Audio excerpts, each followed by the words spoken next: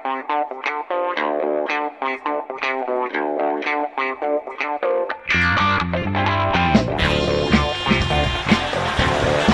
got it. Stiff arm again. Quarterback in the clear. Inside the 10. A hat trick, a touchdown for Justin Herbert. Morgan loads it up. Down the middle. Wide open Johnson. Tyler Johnson. Touchdown. A lot of intensity. And Mac Jones going downtown here on the first play to Judy. And there he goes. Goodbye, Jerry Judy. 85-yard touchdown.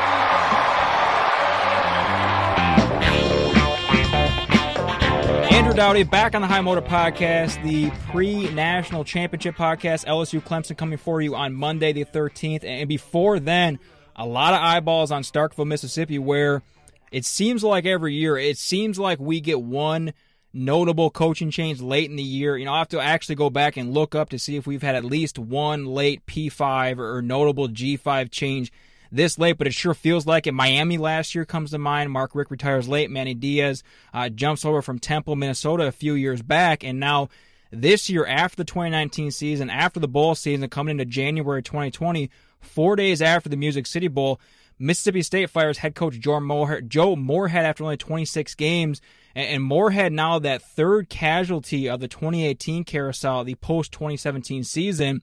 But coaches who were in that first year in 2018, now Willie Taggart, Chad Morris, and Joe Moorhead out at Mississippi State. And Joel Coleman of the Starkville Daily News is here to break this down for us, run through the search and some more. Chase Kiddy will be on in a little bit for You're Wrong and a whole bunch of other stuff. But right now it's Joel Coleman. And Joel, we've heard that some disciplinary off the field, some lack of control, whatever you want to call it. Do you know if that's actually true, or was that just kind of John Cohen and Mississippi State just not thinking that Moorhead was the right guy moving forward? Well, I think it was a combination of factors, and yes, there was a lot of off-field stuff that, quite frankly, I believe was the major player here in why Joe Moorhead's no longer in Starkville. I mean, you can trace back the off-field stuff really to, I guess, just before the season. Mississippi State got hit with some NCAA penalties for some academic misconduct stuff, and had some players that apparently there was a student tutor that had done some coursework for them, taking some chemistry tests or something to that nature.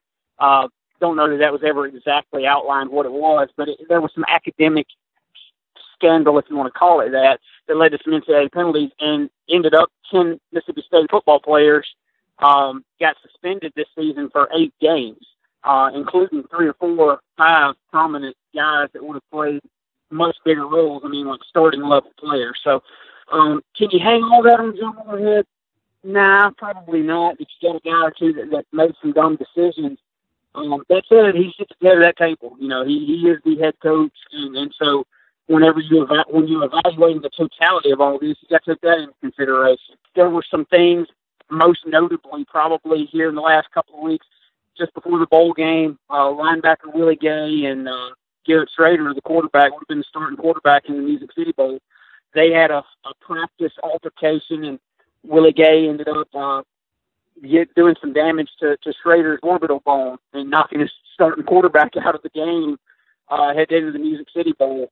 So there was that put a, literal and figurative black eye on the program. I don't want to paint the picture that Joe Moorhead is a bad guy. I think Joe Moorhead actually is one of the nicest and most genuine human beings that you will ever meet, if you ever get the chance to. He's a great guy. But I feel like there was a perception, both externally and from those you talk to internally, that to some extent there wasn't as much discipline as there needed to be. There wasn't as much accountability as there needed to be. And when you couple all that with the on-field results, which last year State finished 8-5, if they had the top defense in the country, had 3 first-round NFL draft picks. If Mississippi State had scored just 21 points in every game last year, I think they would have either gone undefeated or only lost 1 game or something like that. I mean, it ended up losing 5 games. So as good as the year as some might look at it and say they had last year, there was a sense here that Joe Moorhead had underachieved. And then you follow that up this year with a 6-7 season, some very disappointing showings throughout the year, some games in which it looked like State was completely unprepared. When you just add all this up, that the off-field disciplinary issues, it kind of felt like he was, quite frankly, losing control of the team a little bit. All that in totality is why Joe Moorhead is no longer in Starkville. Do you think that this was the wrong hire to begin with, and in hindsight that Joe Moorhead was never really set up to succeed in Starkville, or do you think more of it? I know you say you don't want to paint Joe Moorhead as a bad guy by any means, but do you think that some mistakes that Joe Moorhead made in his 2 years with oversight or whatever things you just talked about is why he ultimately did not succeed? Yeah, that's a great question. A couple of years ago, everyone, myself included, kind of thought this was a pretty genius hire. You bring in a guy that's offensive coordinator of the year or whatever at Penn State just a year or two before he came here, racked up some huge numbers. Now, granted, he had the talents of Trace McSorley and Saquon Barkley up at Penn State. I mean, when you have talents like that, you know, you and I might possibly could look like offensive gurus. So, but it wasn't just that. I mean, he had offensive success, whether it was his head coach at Fordham or whatever. So, you know, he had all of this offensive success. And with Dan Mullen leaving, you know, Dan Mullen was kind of an offensive-minded coach. It kind of seemed like a natural transition into another guy that prioritized offense and doing things creatively. In a lot of ways, it seemed like a home run hire. I mean, it was a hire that was praised nationally by a lot of folks. Not that that's what you're looking for when you make a hire, but, you know, no one really looked at it as though, I don't know if it's going to work. Really, the only thing you heard was, I mean, you got a guy from the Northeast coming down south. Can he recruit things? And really, you know, State's recruited better under Joe Moorhead than they did under Dan Mullen. So that wasn't an issue. I just don't know. You know, I've had some conversations since Joe Moorhead's firing, and it just seemed like Mississippi State might have undersold, or maybe they just didn't have enough information to see that Joe Moorhead just didn't seem to have that sternness, perhaps, that you know, I guess I liken it a little bit. I'm a parent of 2 children under the age of 3.5, and you'd love for them to love you all the time, but sometimes, you know, you got to be daddy and be a little stern. I don't know if they undersold just how much of a disciplinarian he needed to be. I don't know. It's a fantastic question. I really thought strategically it was a good hire. But off the field, it kind of proved not to be. And then really it's been pretty lethargic in his 2 years, particularly when it has played any defense with a backbone whatsoever. And now going to what Mississippi State is left with after they move on their second head coaching search in the last 23, 24 months, and Billy Napier basically withdrew from any search. He didn't come out and publicly say it, but through, however, Brett McMurphy and some others were reporting it, he basically withdrew his name from any sort of advances. Was Billy Napier the top target? Was he the guy, or was he just one of those 3 or 4 guys that State was targeting? I feel like, based on just the conversations and things that I've had, that Billy Napier was the top guy. And quite frankly, I know what he said earlier on Sunday, and then what Brett Murphy and Ross Dellinger and some others have reported. Quite frankly, I'm not sure that he's not still the top guy, regardless of what he said yet. Maybe that's because I covered Dan Mullen, and Dan Mullen, I mean, even after the 2017 Egg Bowl, said he planned to be the coach at Starkville, and then 2 days later, and he was in Florida. I mean, you never know. They'll play on Monday night and get that 11th win this season. I will be intrigued to see if that sticks. I'm not saying Billy Napier is going to be the next coach at Mississippi State. I'm just saying that whenever he says that he's not a candidate, and other folks have reported that, so we'll see if that holds. But look, I do think that I get the impression that he is the top target for Mississippi State. So last thing for you here, you do say you think it would be Billy Napier. You're not ready to throw him out. I'm not sure if you're a betting man here or if you want to kind of evade the question a little bit. Who do you think is the guy? I mean, we've heard a lot of names tossed around, either speculation or if people actually have sources that these guys are of interest to Mississippi State, though. I mean, if it's not Billy Napier, do you have 1 or 2 guys that you think that State would actually hire if they cannot get Napier, or if Napier is actually out? Yeah, I'll base some of this on kind of my reporting and the reporting of some others here around the beat. And other than Napier, I still think Joe Judge an assistant with the Patriots. He is a Mississippi State alum. He's highly interested in this job. Apparently, come forward with a pretty good plan for a staff with him. So he's a name to watch. Todd Grantham, who was a defensive coordinator here at Mississippi State under Dan Mullen for Mullen's last years, and he went with Mullen to Florida. His son is actually a Mississippi State baseball commit. So that would be interesting if you want to come be at school that his son's going to play baseball at. So then you have Troy Calhoun at Air Force and Jeff Lumpkin at Army that State's taking a look at too, apparently. And these are some of the names that have been kind of tossed out in the last 24, 48 hours. If you made me break it down a little bit, it kind of seems like I've heard more. And this is probably because he is a Mississippi State guy, so to speak. I've probably heard more, other than Napier, about Joe Judge than anyone. But there's a risk there. I know he's been under Belichick, and but he's never been an SEC head coach and stuff. So, do you want to kind of tie your job to a guy that's kind of learning on the job to be a head coach? I don't know the answer to that question. But one thing I know about John Cohen is that we saw when he hired Joe Moorhead a couple of years ago, he doesn't always go the way you think he's going to go. Joe Moorhead was not a guy that was bandied about as a top candidate for the Mississippi State job a couple of years ago, and yet he was the guy that ended up in Starkville. Joel will be all over the search. He's on Twitter at Joel T. Coleman and StarkvilleDailyNews.com. Hey, Joel, thanks for the time. Have a good weekend and hope all goes well with this search. Thanks, man. I appreciate you having me on anytime, man. Chase A. Kiddy on the High Motor Podcast after a week break from him. So good to have you back. Great to have you back. Are you excited for a little jaunt down to Frisco, Texas, JMU NDSU next weekend? So excited. I've been before. Every time I go, it feels like I go for a longer amount of time. You're not driving, right? I am not driving. I'm flying. What's the drive? Probably 15, 20? It's like 15, 16, yeah. But you're going for an extended period of time. I am. I'm going down Wednesday and coming back Monday. Doing a little Airbnb in Frisco? That's correct. Are you going to have a good time? I think so. I'm not going in any sort of professional capacity. That's my next question. You're not a credentialed media for that game. I am not. I was offered credentialed media. I said, thanks, but no thanks. I'm just going to go and just be shit-faced for like 4 days in Texas. I have a hard time seeing how that won't be a good time. I'm not even an FCS guy, but you and I have talked off air that I would like to go do that at some point. Frisco, Texas isn't really on the bucket list for me at the moment. The travel budget isn't huge right now, so I'm not going to do it, but I think it would be a good time. Yeah, you go down there for a couple days, and so for people that aren't familiar with the geography of Texas, Frisco is a suburb of Dallas. So you're close enough that you can hit, all of the Dallas spots, and you can go tour like Jerry World, or you can go to a Mavericks game, or there's plenty of things you can go do. And then as we get closer to the weekend, you just get into football mode and you get ready for the championship game.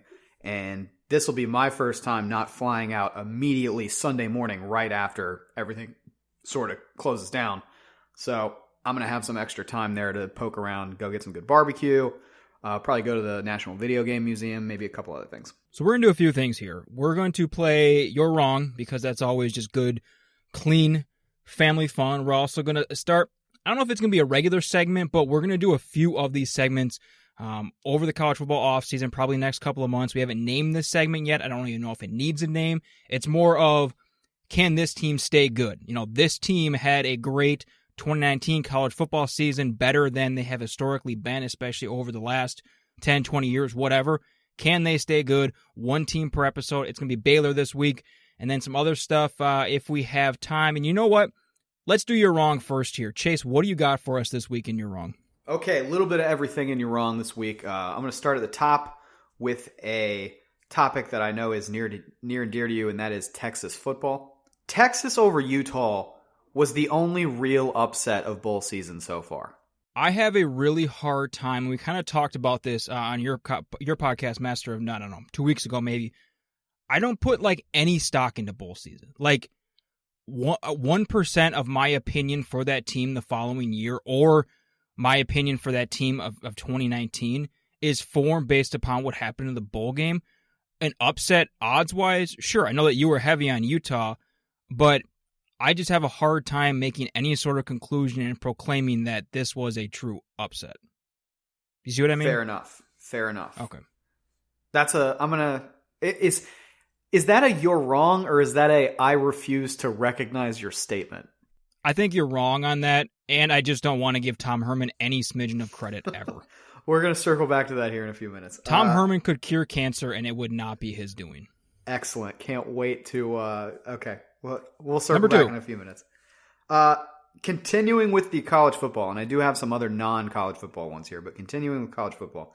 Miami is not allowed to be ranked in a preseason top 25 until further notice. I've been holding off on... because I don't really react to bowl games, but bowl season kind of pushes me over the edge in some areas where I get, like, if Texas would have gotten blasted, it would have pushed me over even farther. I'm way over the edge on Texas football. I am so sick of the hype of them. I'm so sick of the hype on Nebraska, on Miami, on all of these teams that let's stop pretending. Like, yeah, Texas had the great run 10 years ago, but let's just stop. I think you're on the same boat as me on this. Can we just call these teams what they are? I mean, this is no longer just like a little blip for Miami football. And I don't even know if I'm yelling at anybody because I feel like most people understand what Miami football is. But Miami football still gets talked about like Miami football used to be when you and I were young growing up. That's just not what Miami football is anymore. And I don't care about Miami on a national scale. I don't care about Texas on a national scale. I am so sick of Nebraska on a national scale that I don't even remember what you just said. What was your statement? Miami should not be allowed to be ranked in a preseason top 25 until further notice. I don't care that they lost the bowl game to Louisiana Tech. I thought they were going to lose that bowl game. You got shut out by Louisiana Tech. Come on. Yeah, I'm fine with that. But we do this thing in the preseason. I probably would have said agreed with that before the bowl game too. I think I would have too, but this really, like you were just talking about, sort of pushes you over the edge. This was my pushing me over the edge moment.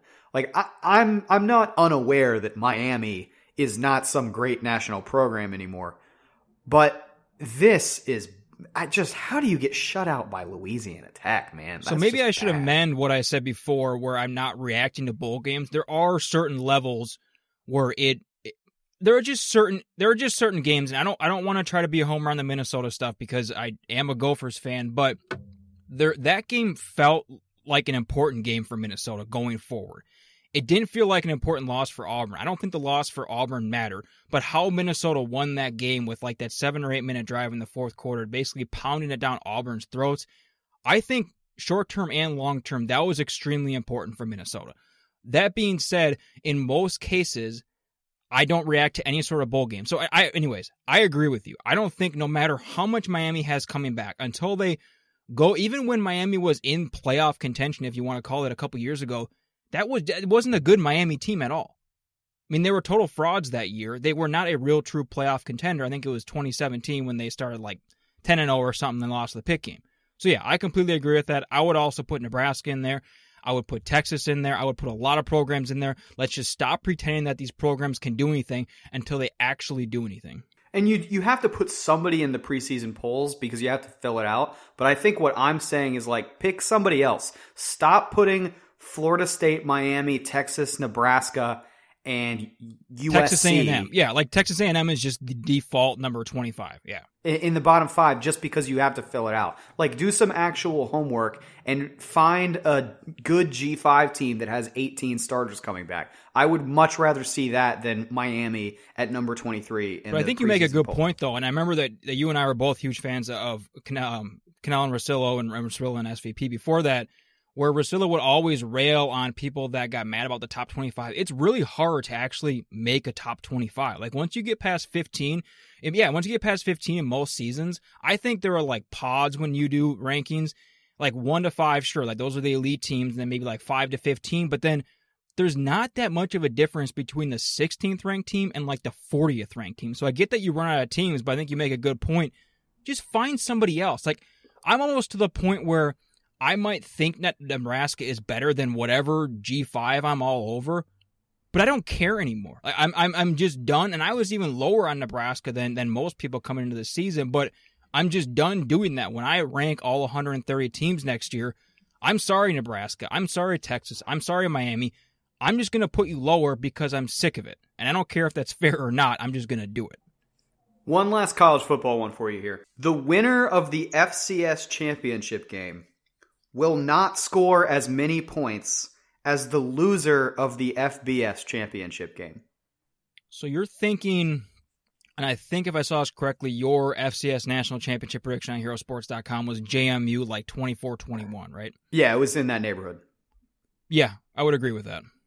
Okay. And I actually just did, I filled in for a little bit of FCS coverage. I usually do it every year for these couple of weeks going into the national championship game, and I did a deep breakdown of NDSU scoring drives coming into the season, and I don't know as much about JMU, and maybe we can talk about that after you get back from Frisco. We can talk about their offense a little bit more, but it seems highly unlikely that the winner is going to get into the 30s, right? I would not think so, no. Right. These two teams played in the championship 2 years ago. It was 17-13.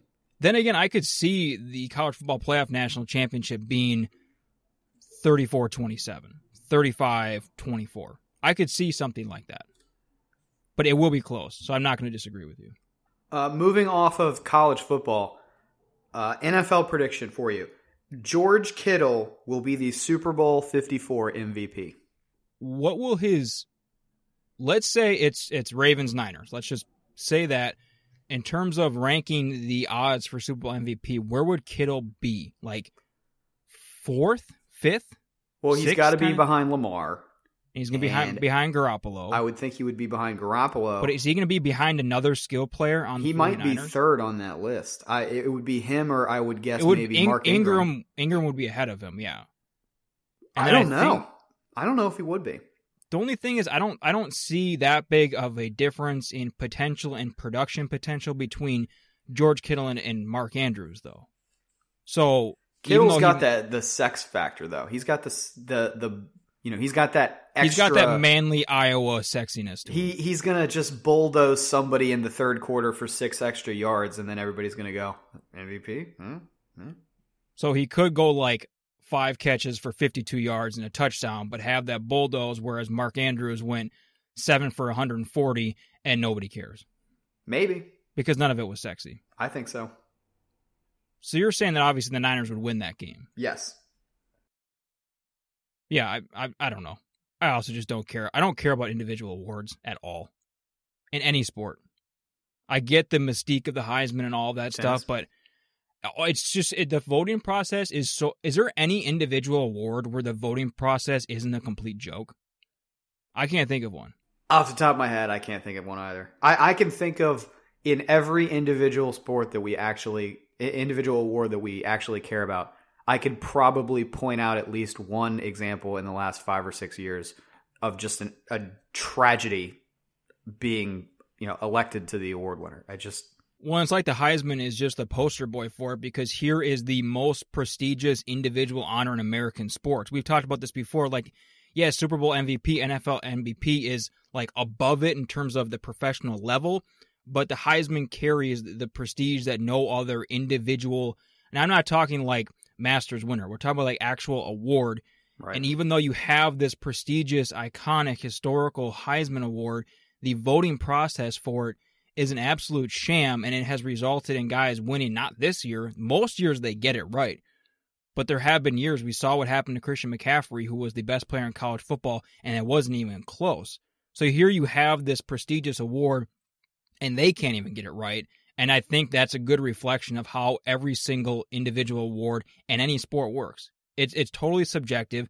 I mean, look at what Bill Polian and his 3 Sirius XM colleagues didn't vote Lamar Jackson an All-Pro. I mean, what are you, just bitter because you called him a receiver? Just crap like that. And I try not to care about it because the award itself doesn't matter, but there are bonuses attached to it, like in the NBA, in the NFL. Richard Sherman just got, I think, a $2 million bonus for being an All-Pro. So like, there is money on the line here, and because Bill Polian is an idiot who got lucky with Peyton Manning in his career, I don't know if Lamar Jackson has any sort of all-pro incentive on his contract, but because he doesn't want to admit that he botched Lamar Jackson's evaluation, now he's just being a bitter old man and won't change his vote, and that could affect any sort of incentive. Again, I don't know if he has an incentive, but still. Anyways, what else you got? Last one. This is a college basketball one, and it's not only good topically nationally, it's also good specifically for you and for something we were texting about privately yesterday. For the second year in a row, Kansas will not win the Big 12. Do you have Baylor or Texas Tech or West Virginia? I would lean toward Baylor. I don't think West Virginia is out of it, but I would lean toward Baylor. Yeah, I think as you know better than anybody, West Virginia is that type of team that's capable of beating anybody.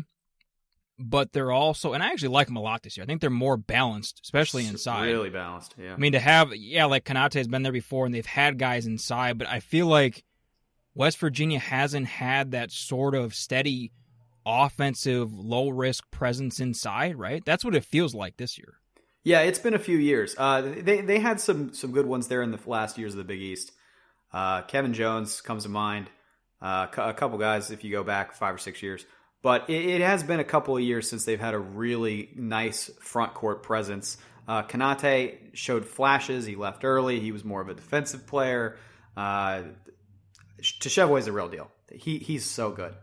How much did you like Bob Huggins' post-game comments on 3 blind mice, the refs? I mean, I don't think it was. He just doesn't care.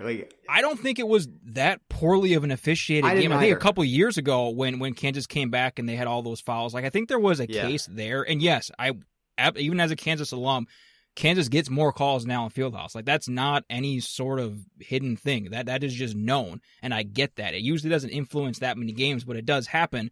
This wasn't a poorly called game. I thought it was actually a very well called game. I thought there were a couple cases where I was like, I feel like that's inconsistent, or I don't like that call. But you could watch any college basketball and feel that way. Overall, I watched the game and I didn't think it was all that bad. They certainly didn't lose because of officiating. They lost because they couldn't make a shot in the final 10 minutes of the game. So, but Kansas will come to Morgantown and they'll lose because they always lose in Morgantown, and that's they'll lose by 30 points because they can't handle the full court pressure in Morgantown for whatever reason. That's and that's how that'll go. I got one more for you, and it's not in this "you're wrong" format. I'm going to give you 4 things, and I want you to. There are 4 things I'm pretty confident you don't like. Great. And I want you to order them in the order that you would most like to do them. Okay.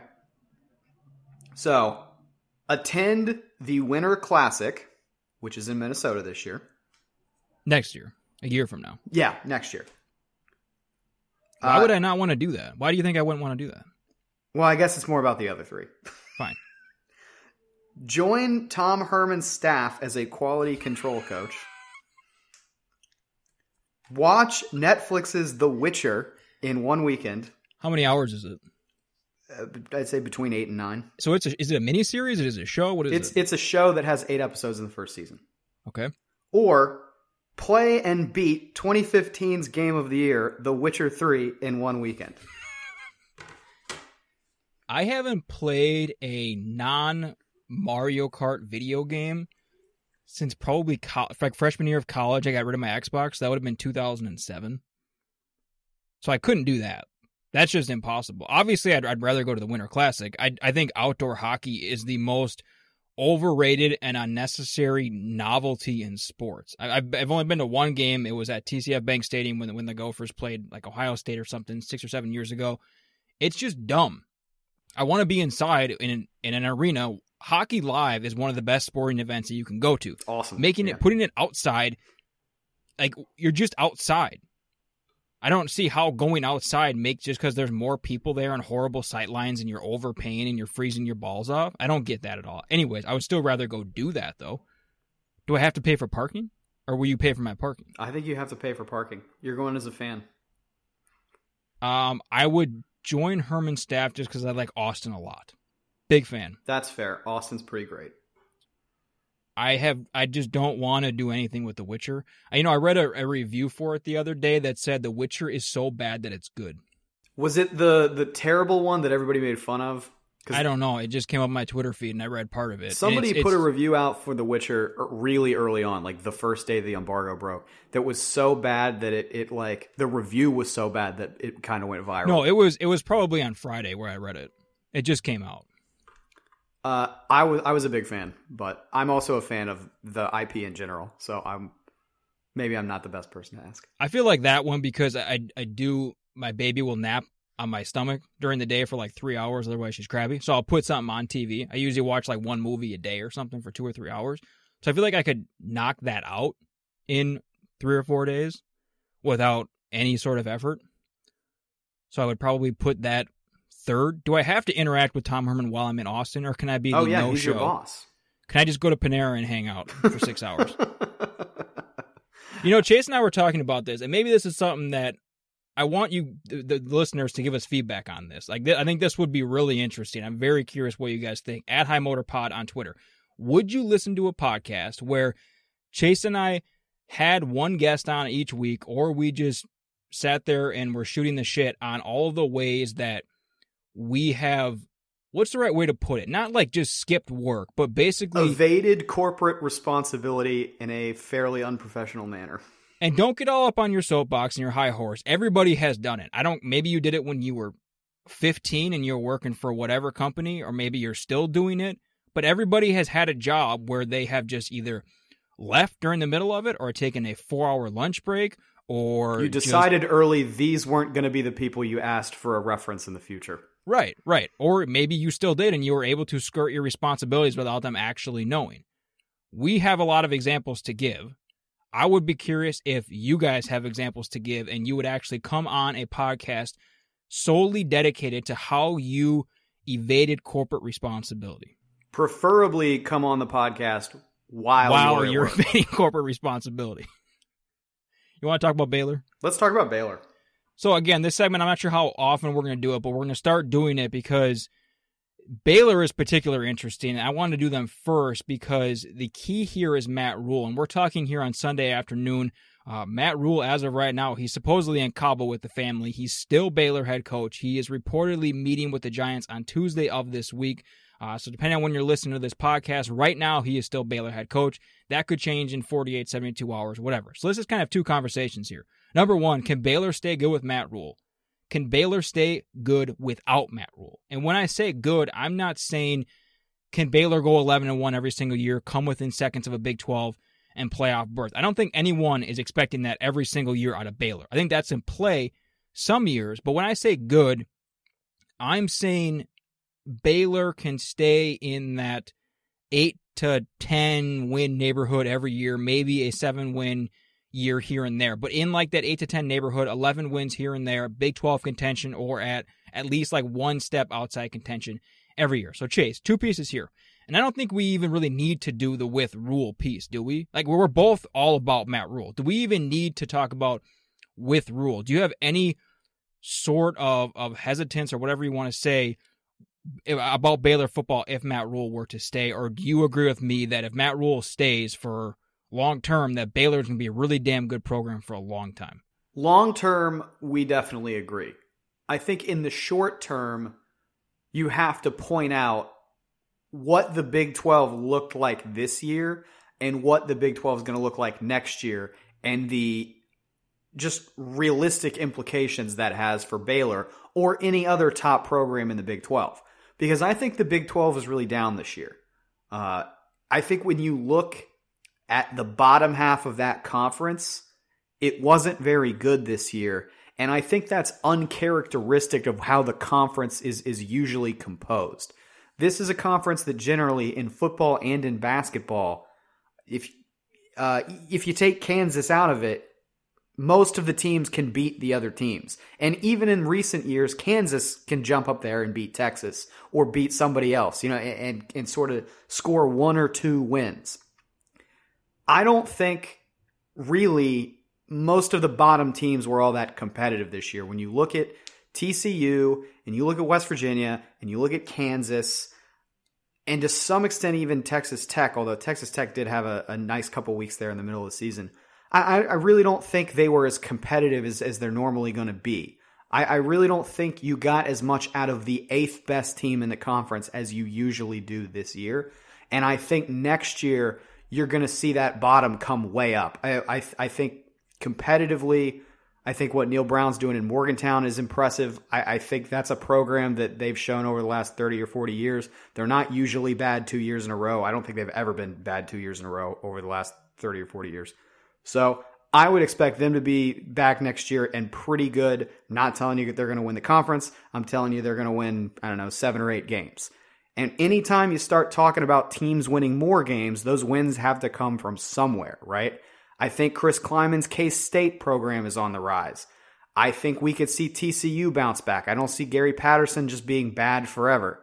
These wins have to come from somewhere, and I think one of the places they can come from is Baylor, particularly when you look at what they're going to lose after this season. So for you, maybe it's like a step below. I said like that 8 to 10 win neighborhood. You're more in like the 7 to 9 with an occasional 6 win season. You're saying more 6, 7, 8 win seasons than 9, 10, 11 seasons, but you still think that's good for Baylor football. I do. I think when you look at what the expectation is in Waco, I don't think, as you said, I don't think anybody expects every year Baylor's going to be some 11-1 team on the cusp of making the playoff. I think this is a team sort of like West Virginia that maybe levels out in that 8-4 territory, and sometimes they jump up and they're 10-2 and they have a strong case to make for winning the conference. And they also maybe have a year where they're 7-5 or they take a step back. I think they're clearly in that sort of second tier of the Big 12 conference. They're not one of the elite powers. And I think with Matt Rhule, you maximize the chances that you're going to jump up and be one of those top 3 teams. So let's take Matt Rhule out of the equation now. And I think that I don't know, like I have no inside information that he's going to leave. I would at this point be surprised if he stayed. And I had Ari Temkin of 105.3 The Fan in Dallas on the show last week, kind of talking about him and Lincoln Riley. It was a lot of good insight, a good show. If you didn't hear that one, go back and listen to it. But if I just had to bet on it, I would say that Matt Rhule leaves. And one of the reasons being, I've talked about this a lot, is the Chip Kelly factor of what Chip Kelly did, being one of the most sought-after college football coaches, going to the NFL, basically failing, even though I think he did a lot of good things in Philly, at least wins and losses wise. But he basically failed there, failed in San Francisco, took a full year off, and still got a really good job. Remember, he was the top choice for Florida. They ended up going with Dan Mullen instead. Now he goes to UCLA, still like a top 20 to 25 job. So I use the Chip Kelly factor of saying, why not take a shot here? And I get that Matt Rhule loves Waco, and same thing with Lincoln Riley. I get that his family is there. When you have a young family, that changes everything. But if you're going to take an NFL shot, a good college job is still going to be waiting for you. Anyways, I would bet on Matt Rhule leaving. I think that Baylor knows who they're going to hire if he does leave. I mean, Mack Rhoades has been there for 3.5 years now. He knows who it is. He might even know if that guy would accept it. They might have even gone through some back channels to figure out if that guy would have accepted it. I mean, he's gone through this 2 years now with Matt Rhule. This is the 3rd year. He has to know who he's going to hire. Without Matt Rhule, my confidence level plummets. And I get that Baylor football is in a completely different place now, but I'm almost just like playing the odds here, and I get that they made a great hire, but even though a great hire might seem like it, I mean, they struck gold with Matt Rhule. It was a hire that surprised a lot of people, but it seems like they picked the absolutely right person for this job. I don't know if you could have even have plucked like an established head coach at a P5 and had him come and do what Matt Rhule has done, not just on the football field, but with all the issues off the football field, in the community, all that stuff. So I think they absolutely struck gold with Matt Rhule. I'm not confident that they can do that again. So this becomes, how good of a job is Baylor? Are you confident that they can even get the right guy 2 years in a row? Or excuse me, 2 hires in a row after 3 years ago hiring Matt Rhule? I mean, I think they could. I think where I would be concerned is less about the Baylor factor and more about the coaching pool factor, right? It's something you and I have talked about a ton this year, is there's a couple of coaches out there and we agree that they're good. And then once you get past that, like, who are the next hires? Because it's kind of a shallow pool right now. When it's late also, too. And even though we've seen good coaching hires, like we saw Minnesota grab P.J. Fleck late, but that's kind of an anomaly. I mean, who I can't even think. I think that Brian Harsin is the guy here. I mean, Brian Harsin has shown a willingness to interview elsewhere. But if you don't go get him, like, are you looking at Luke Fickell? And this is a completely different conversation. I wasn't really prepared to have this, but Like, who do you go hire where you're saying this is going to work out really well? I don't know who that guy is for Baylor. Yeah, and even if he exists, are you getting him this late in the process? You know? Right. So I would be concerned about a number of factors at this point. But, you know, to take the pro Baylor side of it, they have to know. They have to hear all these conversations. They have to have a plan in place, right? They have to know this day is coming. They have to have 5 guys, and that's kind of what I just talked about with Joe Coleman for the Mississippi State job. I mean, ADs and everybody talks about this all the time, that you have a list in your pocket, and that's even if your situation is great. I don't know who Clemson's AD is. His name is skirting me at the moment, but you would think that he, not like physically in his pocket, but he knows that if Dabo were tomorrow to leave for the NFL or Alabama or whatever, who he would hire. That's why the Mississippi State thing kind of just baffled me, because if you at all thought Joe Moorhead wasn't your guy, or before, you know, you thought Dan Mullen was leaving, was Joe Moorhead really at the top of your list? So yeah, Baylor has to have that guy, especially, again, this is a 3rd straight year. Like Matt Rhule interviewed for the Colts 2 years ago. Last year it was the Jets, and I think somebody else maybe. So they got to have their guy. And it's got to be Brian Harsin, right? Who else is on that short list for you? We're not in there, so we have no idea if they have reached out to somebody through a back channel and there's a really good candidate that they could grab. But I have a hard time believing with how late. I mean, we saw just what happened with Billy Napier in Mississippi State. He signs a late contract extension after a great year. I don't know if that's why he's not leaving Louisiana, but you're sitting here first week of January. The first early signing period is done. That class is signed, depending on if people can get released. The second signing period is in, 6-7 weeks? I mean, I get that it's just 1 year, and ultimately, if you have the right guy 4 or 5 years down the road, that first signing period is not going to matter that much. But I'm not confident that Baylor would be that great with a new coach. You'd have to really, really impress me. But then again, I mean, Matt Rhule wasn't. Can you remember what you thought when Matt Rhule was hired? I thought it was bizarre. I thought it was extremely bizarre, and I'm not going to say I didn't think it was going to work, because I think grading hires when they happen is just the stupidest thing in the world, but maybe Mack Rhodes just knows what he's doing, and he knows the next guy to come in, and he's talked with Matt Rhule about who that next guy can be. I do not at all find it hard to believe that Power 5 athletic directors know more about hiring coaches than me. So I really doubt it. I would take you. I mean, I have many strengths in life. I don't consider myself. Do you ever wonder about that? If you were just put in charge and you could either conduct a search, or tomorrow you could just say, this is the guy we're hiring, how much would that really change things? I mean, really, like, how much would that really change who you were going to hire? I bet it would not change things as much as people think it would. Even though you didn't do all the background work, you didn't spend millions in private flights, you just said, this is the guy. Maybe that's the new model.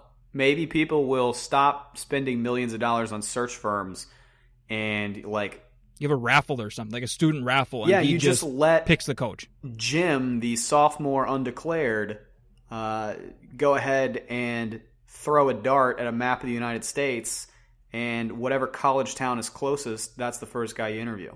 Yeah, like you're hiring, okay, you throw it and you got into the north of the Bay Area, Dan Hawkins is your guy. Or like you throw it at Bozeman, Jeff Choate is your guy. Or like you throw it at whatever, that's who you're hiring, and let's see how it works out. Are you throwing across your body there? It feels like you're pretty West Coast over there. Because the West Coast is better. Be more accurate than that. That's just factual. That the West Coast is better? Yeah.